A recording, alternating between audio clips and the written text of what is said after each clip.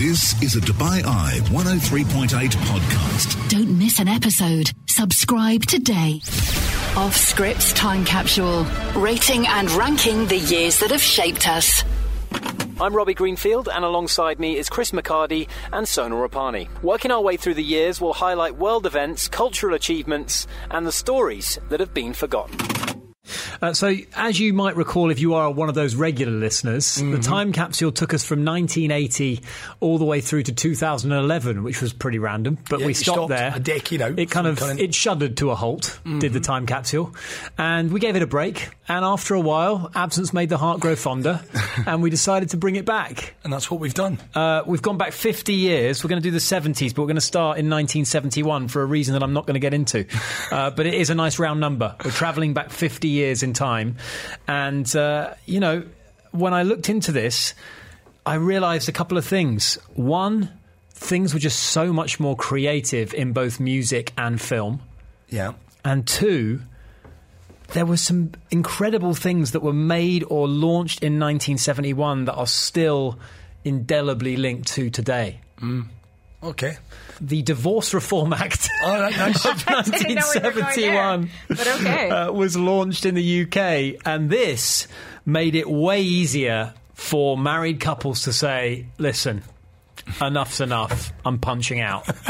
But prior to that, it was extremely difficult to punch out, to get a divorce. And this became known as the so-called quickie divorce, where basically the principle of quote-unquote irretrievable breakdown became a legitimate grounds for separation. Yeah. In other words, what you're saying is, we're just not into this anymore. Yeah. We can't, this is not working out. That was not a valid reason prior to this. Like, they'd have needed to try to kill you or something, something Lord. Really serious. Yeah. Whereas irretrievable breakdown is just, he's going that way, I've gone this way, and ta-da, we want to just officialise this.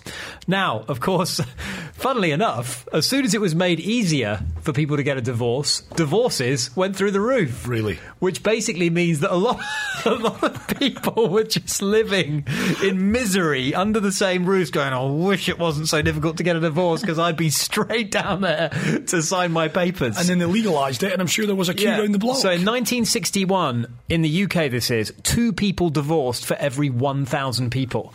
Okay? Right. Fast forward 50 years and Scribbler.com, don't ask me for the validity so of this source. 1961 or 1971? 1961. So this is before the Act came in. Yeah. This is the stat I found. 2 people out of every 1,000 got divorced. In 2021, 42% of married couples are expected to get divorced at some point. Right, wow. So if there's 1,000 couples, Rob... So it just shows the generational change. Oh, don't ask me that. Don't ask me the math. Come on, Rob. 1,000 couples. Oh, 400. And what? 42%. 401? 402. Rob, you're mad for Mark. 420. Yeah. Well done. Okay. Yeah. I thought you were joking at first. I love it. I love the fact you're one of the most impressive men I've met. Just the maths. It's just a blind spot. It's fine. We've all been there. We've all got blind spots. Isn't that amazing, though? That is remarkable. It just shows a cultural shift as well. And it also underlines the fact that I do believe that marriage back in those days, pre-1970s, and again, we're talking about something very specific to this is UK. Obviously, traditions and cultures vary dramatically around the world, but I do believe 50, 60 years ago, you make your bed, you lie in it. Now, it's okay to go your separate ways. There's no longer a stigma, the relationship doesn't work out, it's not all binding. Now, that could be a good or a bad thing, depending on the situation, of course. Of course, yeah. Each their own and all, but there is no doubt. I found that interesting. Yeah, 42%. Starbucks opened its first store in 1971 in Seattle, Washington. See, I think that kind of amazes me. I would have thought that was a little later. Me too. Yeah, exactly. I mean, because what kind of blew up in the 90s, didn't it? Correct. So the fact that it opened in 1971 is surprising. Yeah. The Nike swoosh was designed. You might be familiar with this story. Are you guys familiar with it? We have told this story, actually, on this show. Carolyn Davidson was paid $35 for designing the Nike logo. And I've got the backstory to this, just to refresh your memories. She was a graphic design student at Portland State University. She'd met Phil Knight, then assistant professor at the uni, 2 years prior to that, in '69, and he would go on to found Blue Ribbon Sports, which ultimately became Nike.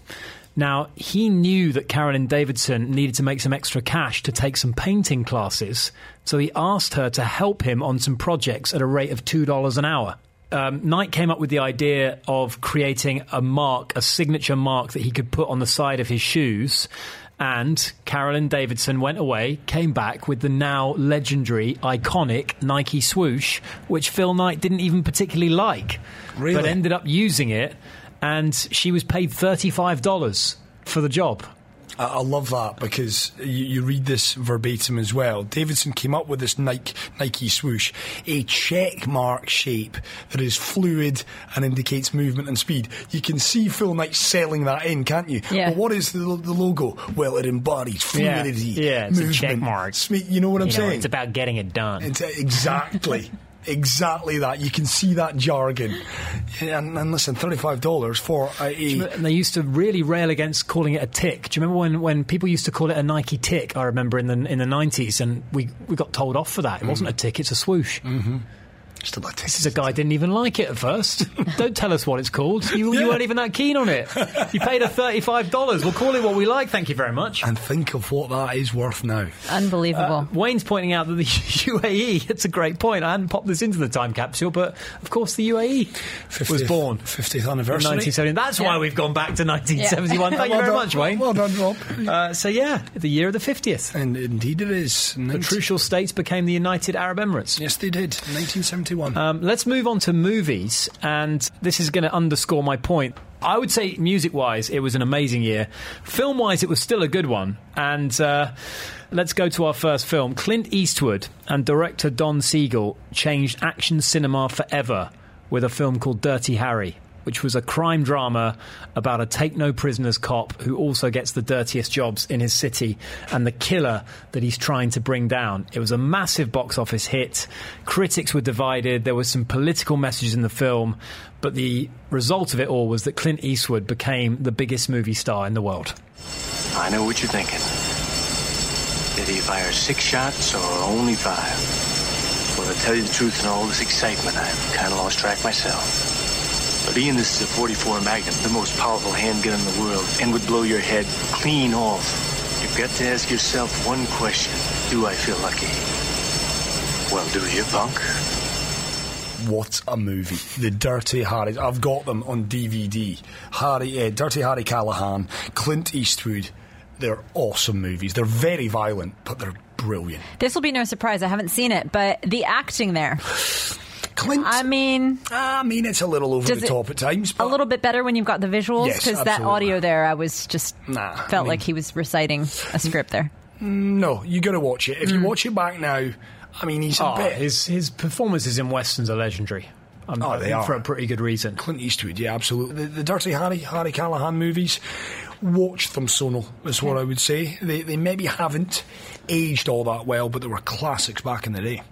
I think audio from old films, generally speaking, from what I just rooting around for some 1971 films, it's not the best. No. And the audio quality isn't the greatest. But yeah, definitely worth a watch. And a couple of stats from this film. Frank Sinatra was supposed to be Dirty Harry. Was he really? Clint Eastwood stepped in late on.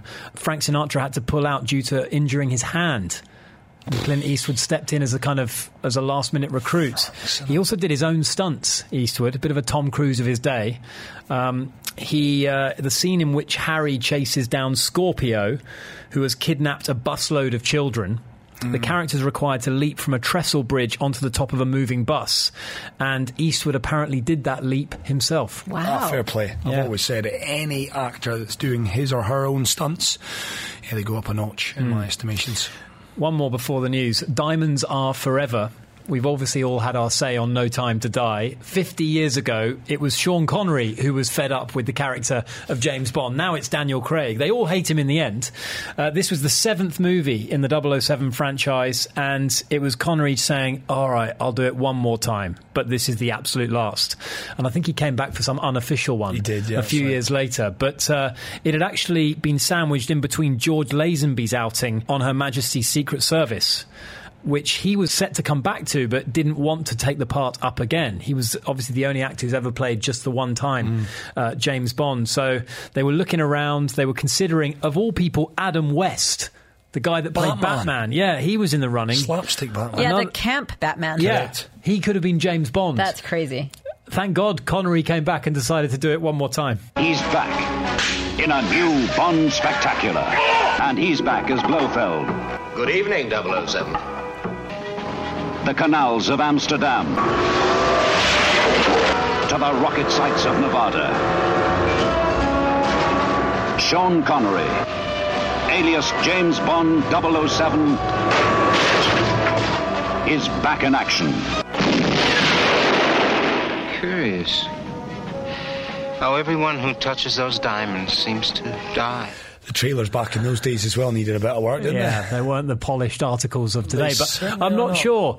Is basically telling the entire movie plot from today's trailers much better? I think we should do away with trailers. Like, do a little teaser. 30-second teaser. But every trailer that I've inadvertently watched over the past however many years, you get the whole movie. Right. You know everything that's going to happen, including movies, the ending sometimes. It's the movies you walk into the cinema not having a Scooby about what you're about to watch. It does tend to be the best cinematic experiences. It's got to be said. Clint Eastwood, I'll say it, despite the fact that clip of him playing Paddy Callahan maybe doesn't shine him up in a good light. Trust me when I say he is a good actor, and it's well worth checking him out on. And we cannot possibly leave the films without touching on this one. One of my favourite films from my childhood, at least. Cinematic classic. The adaptation of Roald Dahl's 1964 book, Charlie and the Chocolate Factory. Willy Wonka and the Chocolate Factory, it was called. And, of course, we all know the story. It turned Gene Wilder, the man who played Willy Wonka, into a cultural icon. And one by one, each child meets their demise in the Chocolate Factory. I've just clipped up this because it makes me laugh. This is a clip of Augustus Gloop falling into the chocolate river. Dive in, save him! Oh, it's too late. Too late? He's had it now. The suction's got him. Augustus, come back! Where is he? Watch the pipe. How long is he going to stay down, Daddy? He can't swim. There's no better time to learn. This is so dry, and it was classic Roald Dahl. There was just such evil behind the kind of gist of what was being said. But Gene Wilder tells a great story about how he had one condition before accepting the part. Take a listen. Mel Stewart, the director, came to my home and he said, "You want to do it?" I said, "Well, I'll tell you, I'd like to do it if I can come out and all the crowd quiets down and I'm using a cane. Oh my God, Willy Wonka is crippled." And I walk slowly, and you can hear a pin drop, and my cane gets stuck in a brick, and I fall over on my face and do a forward somersault and jump up, and they all start to applaud. He said, Mel Stewart said, "What do you want to do that for?" I said, "Because no one will know from that point on whether I'm lying or telling the truth." He said, "Are you saying you won't do the film if you can't do that?" I said, "That's what I'm saying." "Okay, we'll do it." So there you have it. Bizarre request, but he insisted on Dedicated to his craft, you can tell. And Peter Ostrom, who played Charlie, of course, that was the only film he ever starred in. He later went on to become a dairy cattle veterinarian. As you do. Good on him. He decided that the life of Hollywood was not for him and just made some rare appearances. In fact, he spoke after Gene Wilder's death. He spoke at a memorial. But other than that, he's done very few interviews. He has just gone back into normal everyday life. And that was he was a child star that never kind of went and continued on down that road. Let's get on to some music now, because this was undoubtedly, in my opinion anyway, one of the great years in music history. Before we even get onto the songs that came out this year, some of the bands that formed this year, Queen, the Eagles and Roxy Music were all formed in 1971. YouDiscoverMusic.com says about the year, it was where everything seemed to come together. The sense of possibility, both good and bad, hangs over the best albums of that year. The biggest acts of the 60s were trying new things. Plenty of new voices were emerging to challenge what had come before. Motown stars were taking big chances. Beatles were going solo. It was an unbelievable year for a wide range of music. So let's start with a guy we've talked about on the show before. Rolling Stones have said that this is on their top 500 list, the greatest album ever made. Marvin Gaye and the soul revolution that really he sparked with a work that came out of a very tough time for him professionally and personally, and ultimately proved to be his most important work. And this is the title track, What's Going On. You know we've got to find a way to bring some love in here today. Picket lines and picket signs. Don't punish me with brutality. Talk to me so you can see what's going on. What's going on? What's going on? Yeah, what's going on? Great song. It is a great song, and the whole album. I haven't actually given it a proper listen for a while, but definitely gonna dig it out. And it's told. All the songs are told from the point of view of a Vietnam veteran returning to his home country to witness injustice, suffering, etc., etc. A lot of critics, musicians, general public, they say it's one of the greatest, most landmark recordings in popular music. It is fantastic. That album. This was also the year that Rolling Stones released one of their best works, Sticky Fingers, featuring songs like Brown Sugar, Can't You Hear Me Knocking, Sister Morphine, and this classic track. Oh, off stage lines could make me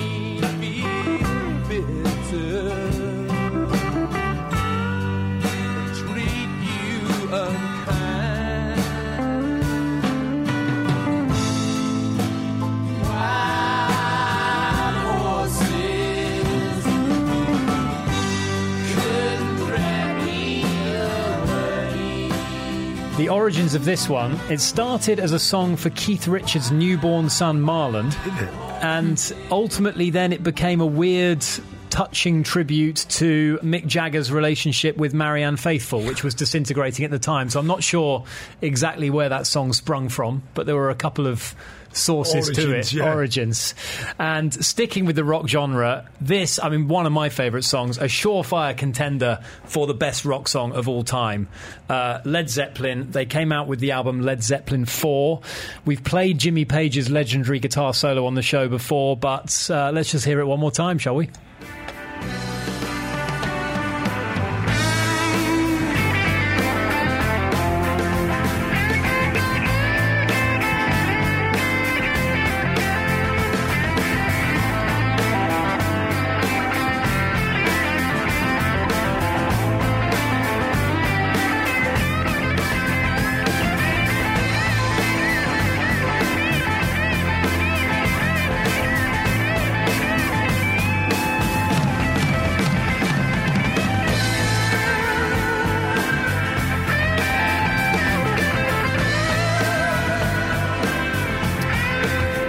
So, Stairway to Heaven was never released as a single to the general public. It was actually first released in 2007, on November the 13th.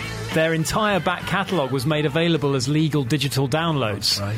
And it peaked at number 37 in the UK charts, which confirms everything that I knew about popular music, i.e. it sucks. Yeah, it does. It's ridiculous. Robert Plant spent much of the 70s answering questions about the lyrics he wrote for the song. When asked why the song was so popular, he said it could be its abstraction, adding, depending on what day it is, I still interpret the song a different way, and I wrote the lyrics. I want to play this clip from, if you go down, Chris, by Joni Mitchell, who was in great form for her album Blue. Generally, again, one of the greatest albums of all time, according to music critics across the board. Her songwriting, compositions, and the vocals on this. This is a song called River, and the vocals are just unbelievable. I'm gonna make a lot of money, then I'm gonna quit this crazy scene. I wish I had a river I could skate away on. I wish I had a river so long I would teach my feet to fly. Oh, I wish I had a river I could skate away beautiful. It's a beautiful song, isn't it? That could be a nice, nice funeral casket song. Might be Annie's song. I knew you were going there. After the flutes, Rob, Joni Mitchell and River gets my vote. I've got a pop culture fact for you, which I know you enjoy, Chris. Yeah. It appears in the 2003 movie Love Actually, when Alan Rickman's character asks his wife what music they're listening to. Later in the film, she opens the Christmas gift to discover it's a Joni Mitchell CD. Yeah, Joni Mitchell. He buys the necklace for the girl. That's like the saddest storyline of the whole movie, isn't it? Breaks your heart. It does a wee bit. Bless her. Yeah. Another legendary singer was in reflective mood in 1971. Oh. So I turn myself to face me, but I've never caught a glimpse how the others must see the faker. I'm much too fast to take that test. Changes. Turn and face the strain. Changes. Don't wanna be a richer man. Changes. Turn and face the strain. Changes. Great song that was, for me, kind of made, well, I'd say made worse, but didn't one of the Osbournes, was it Ozzy Osbourne's daughter? What's the daughter it might called? Have been, yeah, you're right. What's her name? Maybe. What's Kelly. her name? Didn't Kelly? Yeah, thank you, Producer Rog. Yeah, I think she covered it, and ever since I've been like, come on. Nothing worse than a bad cover. Correct. I'm with you on that front. One more, just very quickly. We started with soul. We'll finish with it. Bill Withers, who released the album Just As I Am, featuring this timeless track. This is an amazing year for music. Wonder this time where she's gone. Wonder if she's gonna stay. Ain't no sunshine when she's gone, and this house just ain't no home anytime she goes away. And I know.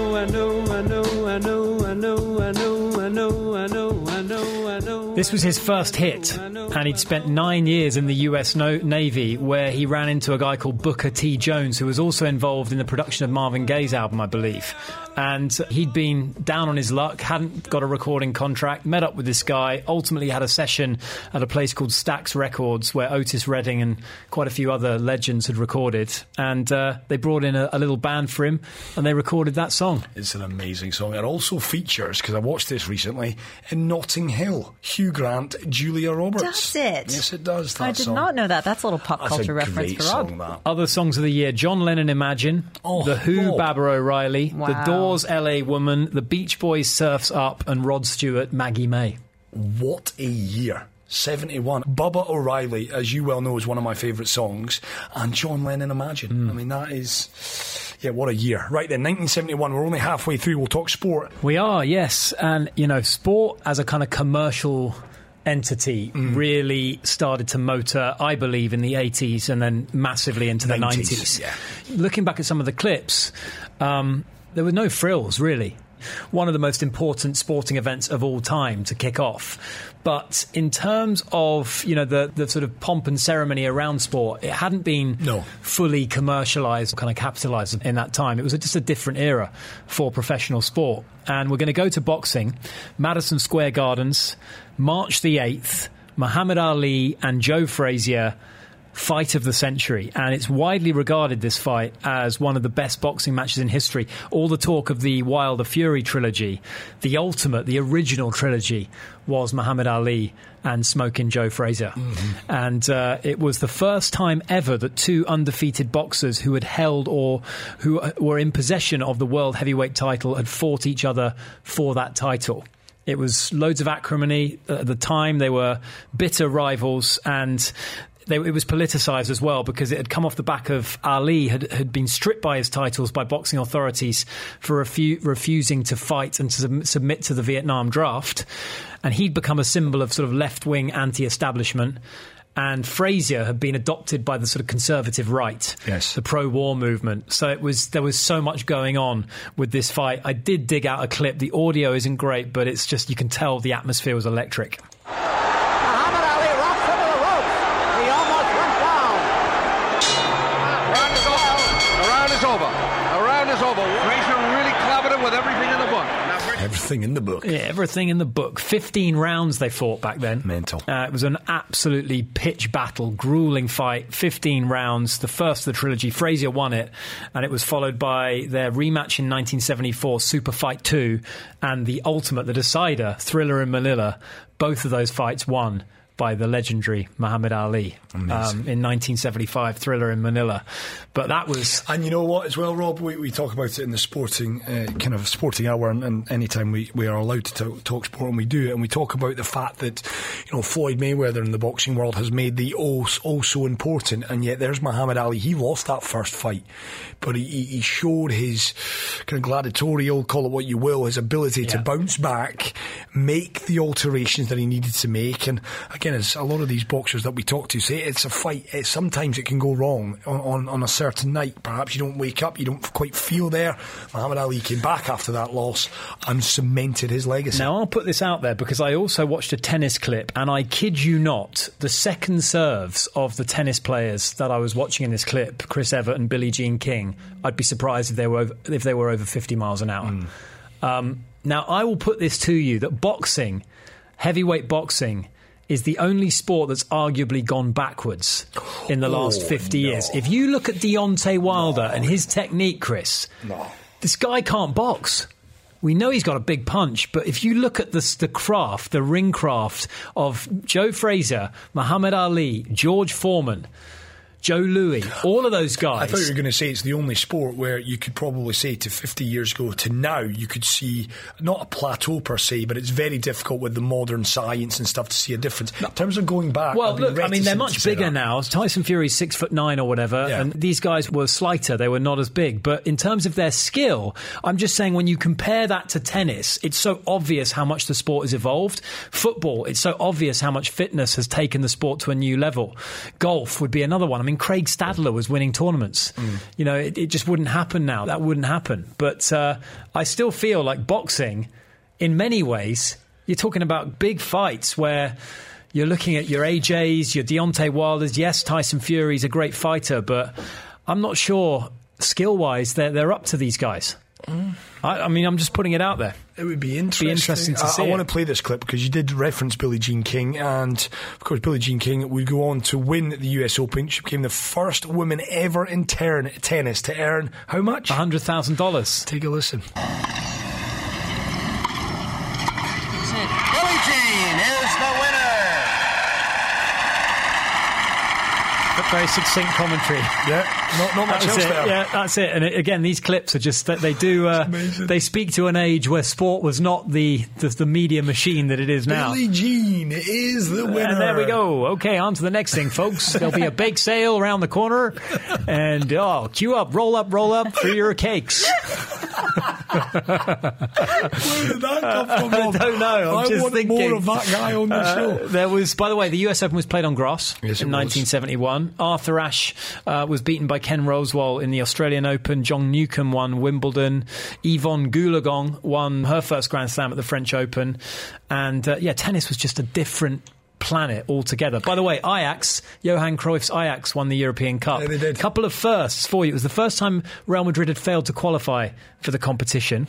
It was also the first time that penalty shootouts were brought in to decide drawn ties. Prior to that, ties had been decided by the toss of a coin. Remember it? Well, not that I was around, but I was aware of that Ajax, the great Ajax side of Johan Cruyff. Well done once again, Rob. 1971. That's it, locked in. We'll be back next week with, you guessed it, 1972. Off Scripts Time Capsule, rating and ranking the years that have shaped us. Thank you for listening to the Time Capsule. If you've enjoyed this episode, please subscribe, rate it, and please do, if you've got a moment, give us a review. This is a Dubai Eye 103.8 podcast. Don't miss an episode. Subscribe today.